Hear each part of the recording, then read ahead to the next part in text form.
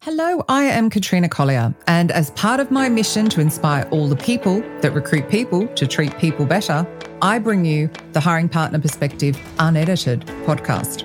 Here you will hear from those hiring leaders who create true partnerships with recruiters, HR and talent acquisition because they know that it delivers a better result for the business and a better human experience. May this podcast inspire other hiring leaders to create better partnerships with their recruiters and HR. And may it inspire recruiters to create true and valuable partnerships with their hiring leaders. Because people make businesses succeed and people matter. So let us begin.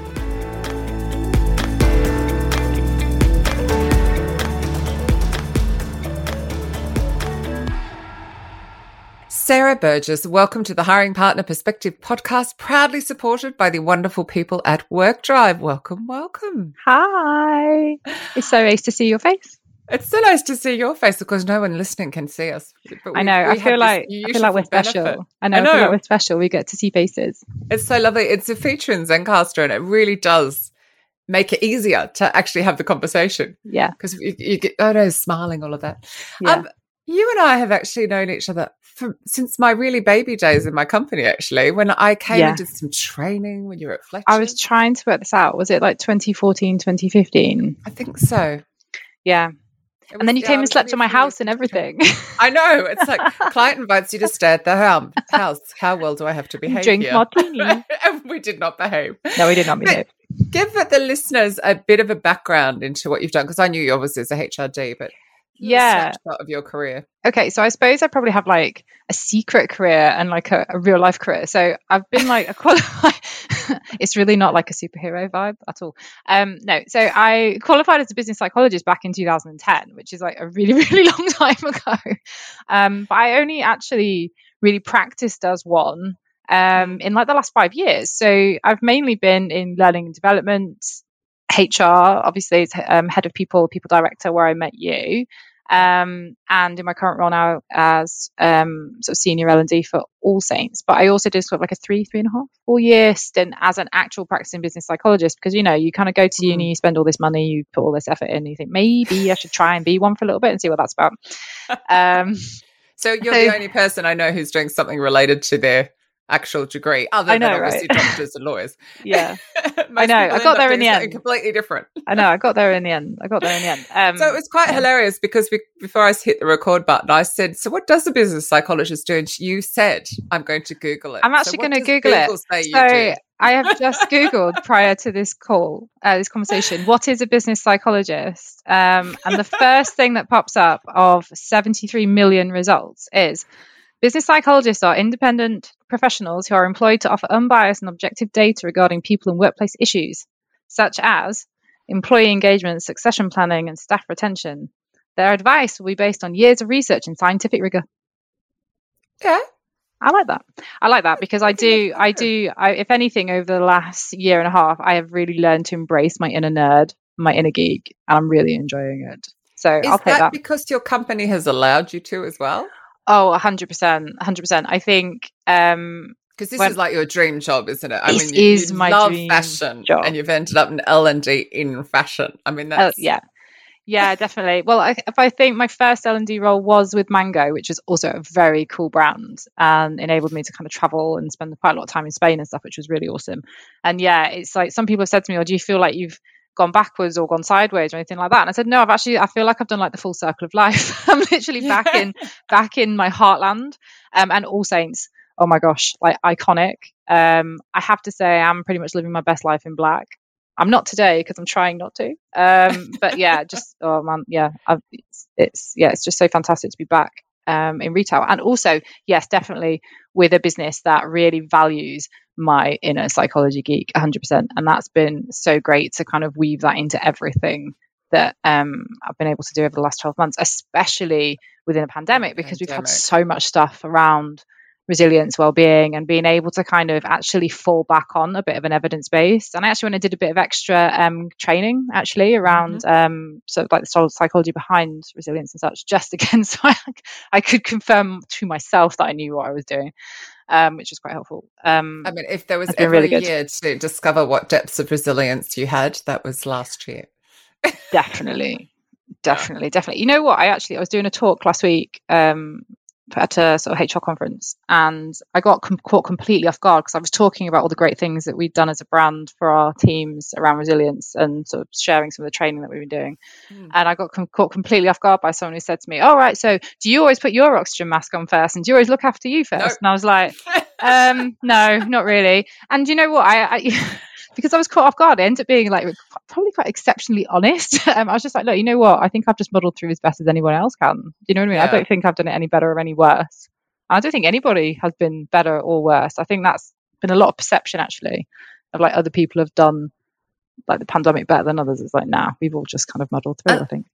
I think that's some of the problem, and some of that problem that comes from social media, doesn't it? About the perception of how we actually are handling it compared to how we are actually handling it. So it's always fun. Now, you came up with brilliant. I just nearly took my head off with the cable. Don't do that. I know, it would be really fascinating. Nobody would understand why I suddenly went quiet. You came up with the best topic for this because obviously I'm wanting to interview hiring managers, but when I can't, I'm getting experts like yourself in to talk around a topic that will help with that partnership between recruiters and hiring managers, because I think if we can fix that and the one with HR, we can really start fixing the candidate experience problem. Now, you came up with managing disappointment, which I just think is brilliant, but I want to know more. Spill the beans. Okay. What do you mean by managing disappointment? And how does that all fit in the picture? Well, do you know what? I think because when you asked me to come on this, I was thinking, okay, so what is Katrina all about? What is she really going to value? And, what's going to be my kind of vibe on this? And I always go back to that same phrase you always say, which is be human.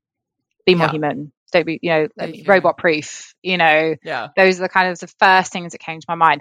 And with that also comes, with being human also means being human, as in the kind of stuff that makes us a little bit more fallible. Do you know what I mean? Like our emotions, perception. Not putting your gas mask on first? Yeah, not gas mask.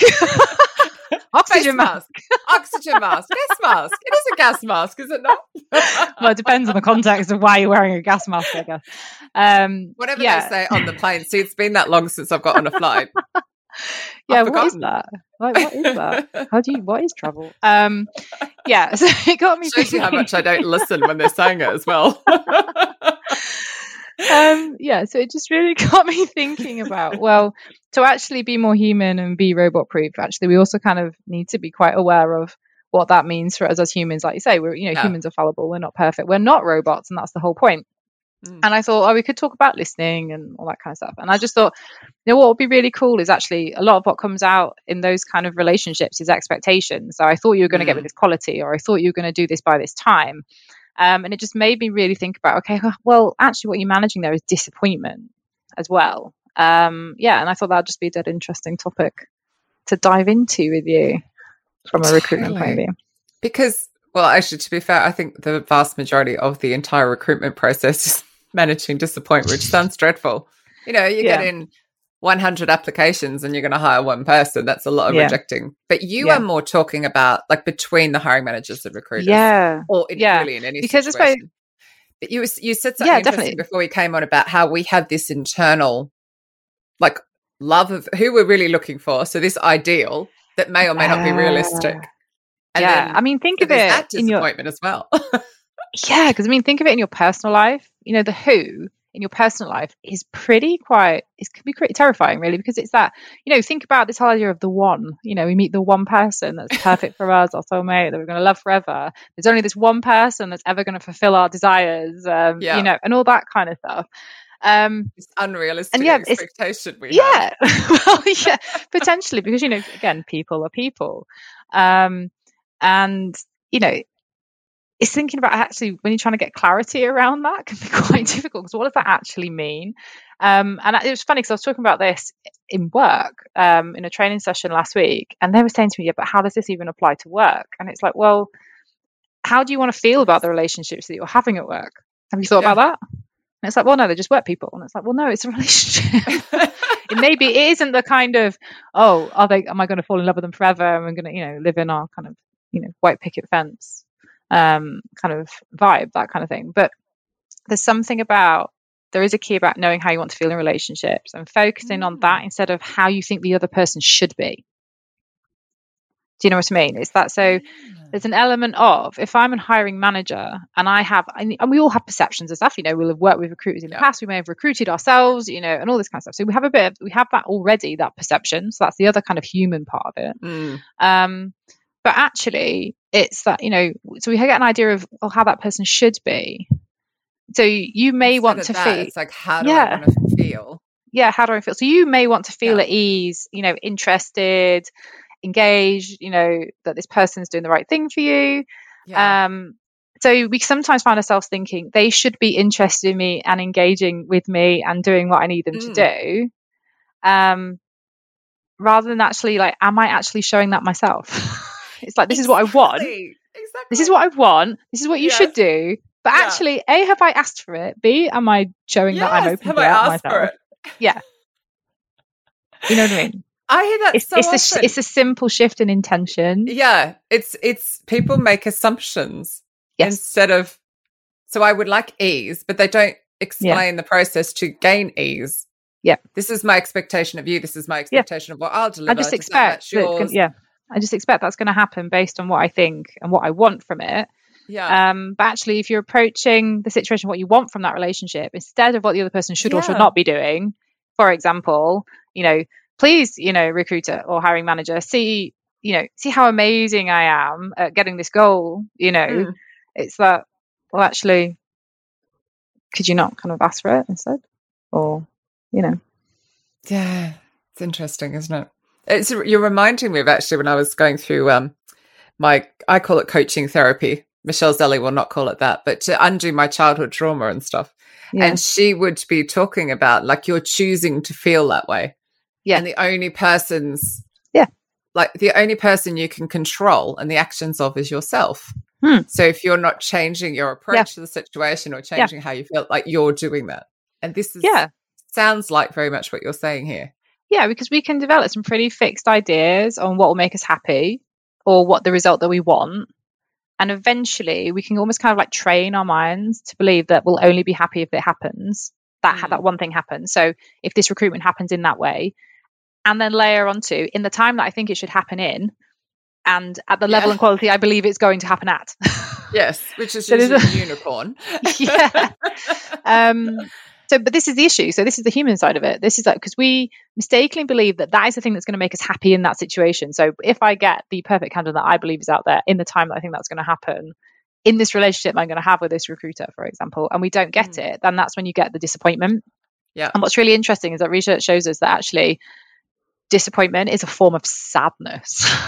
Okay. It's like it feels like a feeling of loss, or like an uncomfortable space, or a painful like gap between our expectations and like what's really happening. And I think that's where, sometimes we talk all the time about managing expectations, whether that's in sort of like client customer relationships or, even from like development, succession, all that kind of stuff. But then do we actually really think about, well, okay, and it's always, isn't it, the kind of goal setting. So have I set objectives? So have I set really clear objectives for this recruiter, for what I want for this role? Yeah. Well, that's fair enough. But have you checked in on what your mind trained expectations are around the relationship, when it's going to happen, how it's going to happen, and all that kind of stuff? Yeah. So actually, I don't think we talk about that. Expectations and disappointment. So this is our ideal expectation of how we're going to work together to fill this role.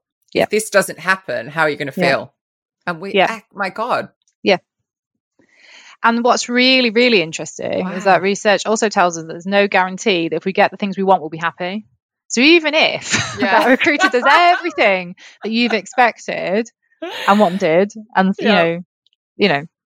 but without giving them any like all the things we've just been talking about, not actually doing any of that, there's quite a bit of evidence to say that you still won't be happy with the service. So from a service provider, leave us all hanging like that. What do we need to do? So actually, well, the trick is apparently, because our satisfaction with things are very short-lived, it's the whole like pay rise argument, isn't it? When you get a pay rise and you're like, oh my God, I've got all this extra money. And then it literally takes like 3 months before you're skint again because you just absorb it. Yeah, you shop at All Saints. And you look amazing in leather jackets when you're sat at home. It's Brilliant. On a But you side, absorb actually, it. I think I'm the only person that's actually got dressed in a full proper outfit every single day of this pandemic. I have not done the whole sweatpants thing, and people have literally said I'm mad, and I'm like, have I missed out? I don't know. No, well, I I would just like to say that I don't actually own sweatpants. No. Right, so I Me wear neither. jeans, and you notice when your jeans are getting tight. I do that quite, but I've been working from home for 11 years, so I already knew to do that. Yeah, I think you have some people are practice. like 12 months into, oh dear, I wish I had been wearing jeans. But anyway, so this say, is like, idea, you get a pay rise. satisfaction. Yeah, the satisfaction with stuff's really short lived. So actually, what we need to be trying to do is make that experience, almost like we're enjoying what's happening in the moment. Yeah. So there's an opportunity there around, communication between a recruiter and a hiring manager. It's like you might have some milestones in, but that might just be stuff like, oh, here's my long list, here's my short list, here's the interview, But then actually, is there any opportunity around communication to kind of encourage some satisfaction with what's happening all the way through, rather than the only satisfaction being at the end? Like the end is the only satisfaction. Got you. So from a recruiter point of view, working with a hiring manager who has these expectations to avoid the disappointment is just to keep validating as we're going through. Hey, we're doing well with this. Keep checking in. How we're doing. How we. Yeah. Because actually, so that was a bit too psychologist, wasn't it? How are you feeling? How are you feeling right now? But we don't have to go kind of like it's funny, Freudian couch. We do go logic, don't we, rather than going to the emotion. And it is an emotion-based decision when it should be logical sometimes. And again, if you're holding in the back of your mind that even if I do my best job and get the best outcome, this person might still, for whatever reason, based on their expectation, not be 100% satisfied. Yeah. Because it could be, it's really great outcome, but you could have, it'd been nice to have had a little bit more conversation. It'd been nice to have a little more, I don't know. No, I like that, the check-in. Because also the person that they're hiring is also human. So they could go through the whole expectation and hire the perfect unicorn and then they're not work out. And there's a whole other level of And that's a whole other level of disappointment. Yeah. That comes in. Definitely. I mean, it just sounds like it all comes back to basics, doesn't it? Better communication, more frequent communication, being a bit more open, a bit more honest. Yeah. Check in. I love that check in. Yeah. I mean, and I think there's something again about that, our expectation of like how long things take. Because there's a lot to say that actually our expectation of how long things take are actually influenced by social norms. So it's like, what other people do, what I've seen other companies do. The last time I was over here, somebody else did that. So we kind of almost have this unspoken rule going on. And it's unspoken goals, and we kind of put our goals on this timeline. And it's funny when we reach our goals quicker, we can still be quite disappointed by that, because it's almost like, I thought it was going to take this long, but it hasn't. So again, it's that quick-lived satisfaction. I think we do need to put them on the couch and give them a good talking to. Maybe. Well, maybe that's the thing. Maybe this is the key thing now for recruiters is like, okay, what's going to be my like therapy couch moment in this relationship, just to really get out what's the kind of underlying kind of emotion behind stuff. It's quite funny. I've really enjoyed that with the mastermind that I run. So that 12-month program I created from the Robot Proof Recruiter. Getting people to feel stuff. Because it's like I can say, I start with the module of trust, because, recruiters have got to gain trust. They've got to have the hiring managers trust and so on. But it's getting them to feel it. And sometimes we're so disconnected because we're like, almost like your colleague said, well, I'm work, so why would I want to feel anything about this relationship? Yeah. I mean, and it's bizarre how we try and box ourselves off when we're. And, I still hear people saying things like, you don't go to work to make friends, and, you go to work. And it's like, that's fine. But that feels almost kind of like, when you talk about like robots, maybe not in terms of recruiting sense, but just robot in general, it's like, well, actually, all power to you for kind of going with that mindset of I'm going to really focus on my job, my career, progression, whatever it might be. But actually, by kind of taking that approach, you're not going to get the best out of yourself or other people necessarily, because you're not managing expectations or perceptions or all that other kind of fun stuff that comes along with working with you're more productive when you do enjoy the environment you're in. So definitely. And because I'm laughing thinking I was your client, we're now friends. And that happens with a lot of my clients as well. And again, I mean, I suppose I could go in going, oh, well, they're not going to end up being a friend. Not that I aim for that, it just happens. But it's strange because, I think also if you do become closer, they can help you develop as well, because they'll be more honest with you than trying to shut yourself off in a Definitely. And I think, just linking back to what you were saying then, it's like there's been plenty of times where I've like got in touch with you because I'm like, oh, I've got this question, or I'm just thinking about, or I need some advice on, and you're like, yeah, go for it. And then you're kind of the same kind of thing. So it's almost, it's friends, but it's networking. So there's something around also from a collaboration point of view. So sort of stepping off the therapy couch for a second. Yeah. We think about collaboration as the kind of, let's make sure this, schedules and timescales are aligned. Let's make sure we're really cooperating. Are we sharing the risk rewards of this situation? But actually, it's also your network. Like, how strong is the connection?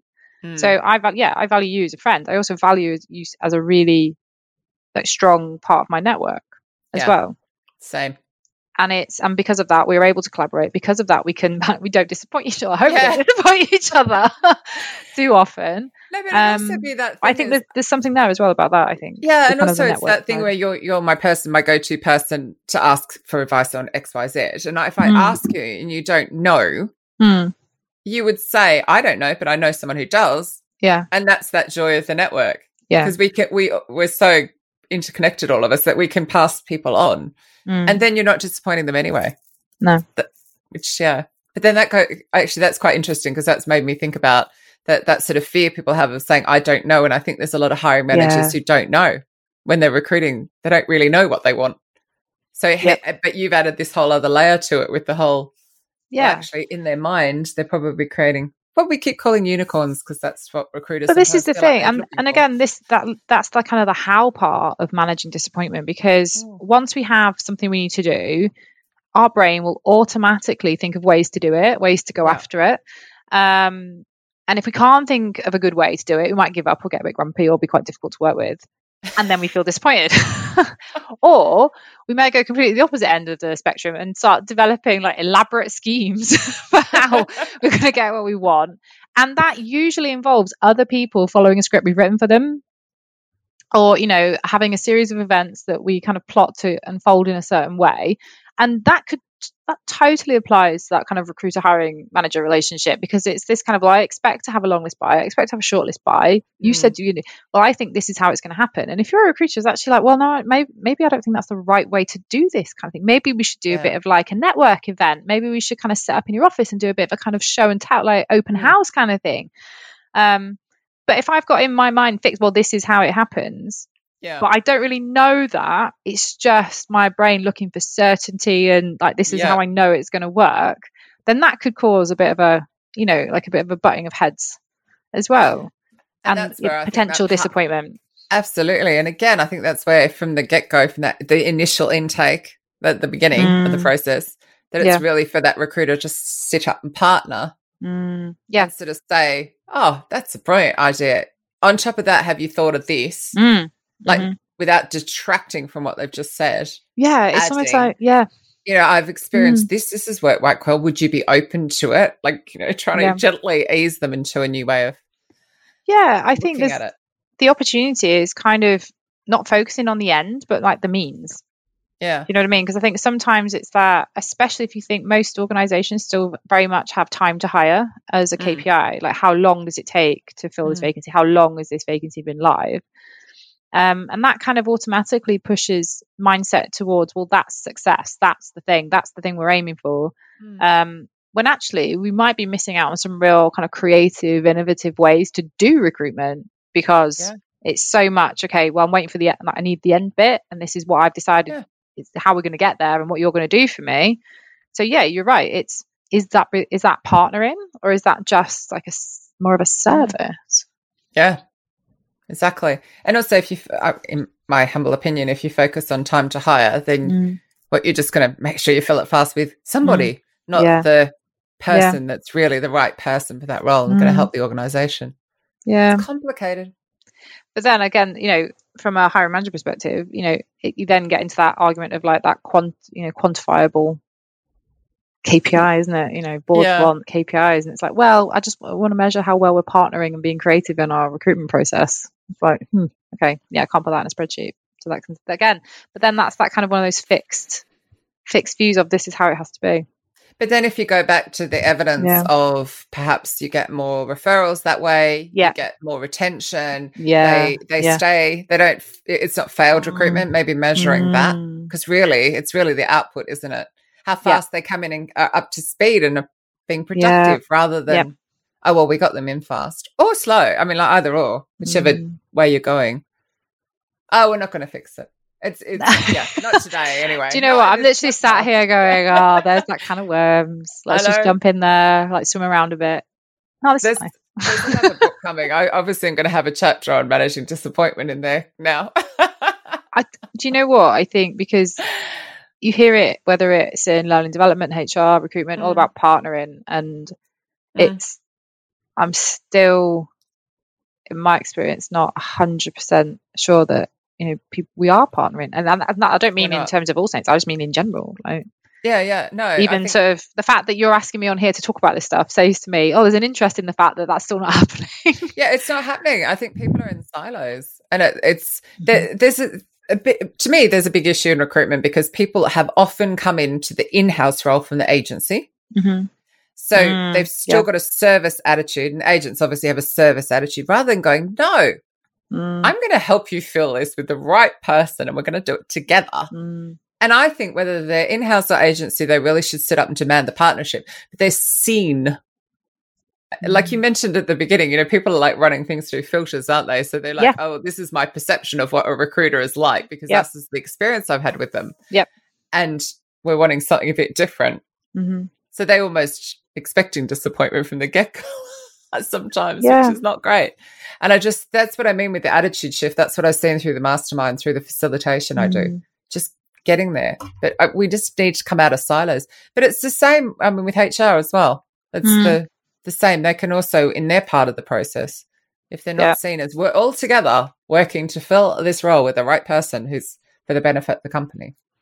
Then we have problems. I agree. And I see it in training and learning development as well. It's kind of, we'll do a training session for that. And it's like, why? What's the actual, and then you often find what I say to my team now is actually listen, don't be like, oh, for God's sake, we're being asked to do something else, or actually that's an extra thing, or why you already have this in this format kind of thing. It's like, just listen, because actually often what people think they want isn't quite what they want, you know what I mean? And it's I wonder if there's a real opportunity for a bit of therapy couch, but also maybe that kind of coach approach as well. It's like some nice big open questions, and then just listen to them and see what that's about. But I think there's influencing in there as well, because like you say, it's that I need this done by a certain time, or I want this person in post. And actually, again, what the research is saying to us is that it's the process that gives us the most satisfaction, not the end result. So even when we think of like setting timescales for stuff, we will set our internal kind of time clock for something, and often those timescales, because they're self-imposed, are often unrealistic. So we just give up, or we get discouraged, or we shout at the said recruiter for not doing what we think they should be doing. But then obviously, as we said, we haven't actually told them like how we expect them to talk to us. And what we thought they were going to be like. Which again goes into that intake of asking those questions. Like you said, open questions. How do you need me to be? What are your expectations of me? And then maybe need to pull into line. Obviously, we don't want it to be ridiculous. But that's where, you know, if a recruiter's done all of their research before they go into the meeting, they understand the marketplace, that sort of stuff, they should be able to talk with a level of expertise from their own recruitment experience and understanding the market and the company. No, definitely. And I think there's definitely a real opportunity around what is the process, like the kind of the middle bit look like, rather than the kind of, we've got the engagement, we've been chosen, we're going to do it. And then, you know, and we've hired the person, woohoo, it's finished. Actually, what does that bit in the middle look like? You know, how am I checking in? Like you're saying, those kind of check-ins, how am I checking in with that hiring manager to understand where their expectations are sitting, and is there any disappointment brewing? And because again, the hiring manager may not realize it's brewing. Do you know what I mean? As well. I mean, might not be aware of it. We're also just checking in just to chase them for stuff. Well, give me feedback on the CV rather than how very is this true. falling in line with your expectations? What an easy question. What were you expecting? What are you not seeing? What would you expect by now? Yeah. What are you not, or, that kind of who point, what are you not seeing in me, or what are you seeing in me? Like, what do you want me to do more of? What do you need me to do less of? How is my communication with you? Am I finding you interesting enough? Maybe not that one. That's weird. But we're not on a dating site. But but it's but we're not kind of falling into that. Like, I found my one. See, you never know. Now there might be recruiters who find their one true loves in hiring managers as a result of trying to manage disappointment. You never know. Sarah's next career. Hiring manager, matchmaker. Oh my gosh. Yeah. Could you imagine? No. Yeah. I was just trying. Yeah, millionaire matchmaker. Better watch out, right? Hot on her heels. Totally. Sarah, that has been absolutely amazing. If people would like to connect with you, is LinkedIn the easiest place? Or yeah, LinkedIn, or you can find me on Twitter, Sarah Jane Syke. Sarah Jane Syke. Without a H, Sarah without a H. With no H, yeah. Yes. So obviously Syke has a H. But anyway, I'm just not going to go there. With my spelling today, it's not happening. It's all right. It's been a long week and a lot of thunderstorms. So I know, it's a crazy weather. We didn't have April showers. We're having them in May. Yeah. So, but it's all good fun. Thank you as ever. The most wonderful conversation. Thanks. Oh, Sarah. Thank you so much for having me. I'm so grateful for the opportunity, and it's just been really nice to kind of have some thoughts and follow them wherever they've gone. Actually, it's been really nice to go, I wonder what about that as well. Yeah, I could talk to you for hours. Wouldn't it be amazing though if we just did spend more time being curious about our reactions and just our thinking? And I know, there's curiosity. I think is definitely a skill or a mindset or a whatever you want to kind of frame it as, something that we should definitely all spend a lot more time developing or looking after. Definitely. Yeah, that'll also go in the new book. Anyway, it's all right. I fully know that you will cite me appropriately in the appropriate places. So absolutely. I still love Melanie Silverman, who calls herself Silverman Melanie 99 from having been in the first book. She literally went straight to the index to find herself and refuses to be called anything else. I love it. I love that. I'll have you in there as well. Burgess Sara 99. Anyway, thank you. You're very welcome. Thank you for listening to the Hiring Partner Perspective Unedited podcast, proudly supported by the people at Work Drive. Hopefully you really enjoyed what you heard and have left feeling inspired. And if so, I would love your help to create real change. Please pass this podcast on to your hiring leaders and other recruiters and HR. Even share it on your social channels if you feel so inclined. But the more reach we can get, the more change we can create. So please remember to subscribe, of course, on your favourite podcast platform. And do come and say hello at Hiring Partner Perspective on Instagram, where I share behind the scenes of what's going on. Until next time, thank you.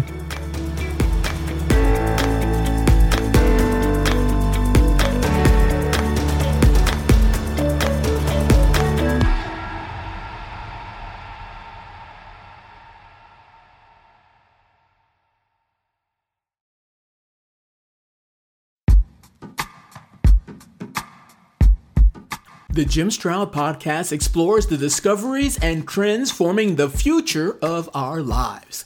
Brain-to-brain communication, robot bosses, microchip implants for workers, and artificial intelligence replacing human workers are all happening now. If you want to know what's happening next, subscribe now to the Jim Stroud Podcast.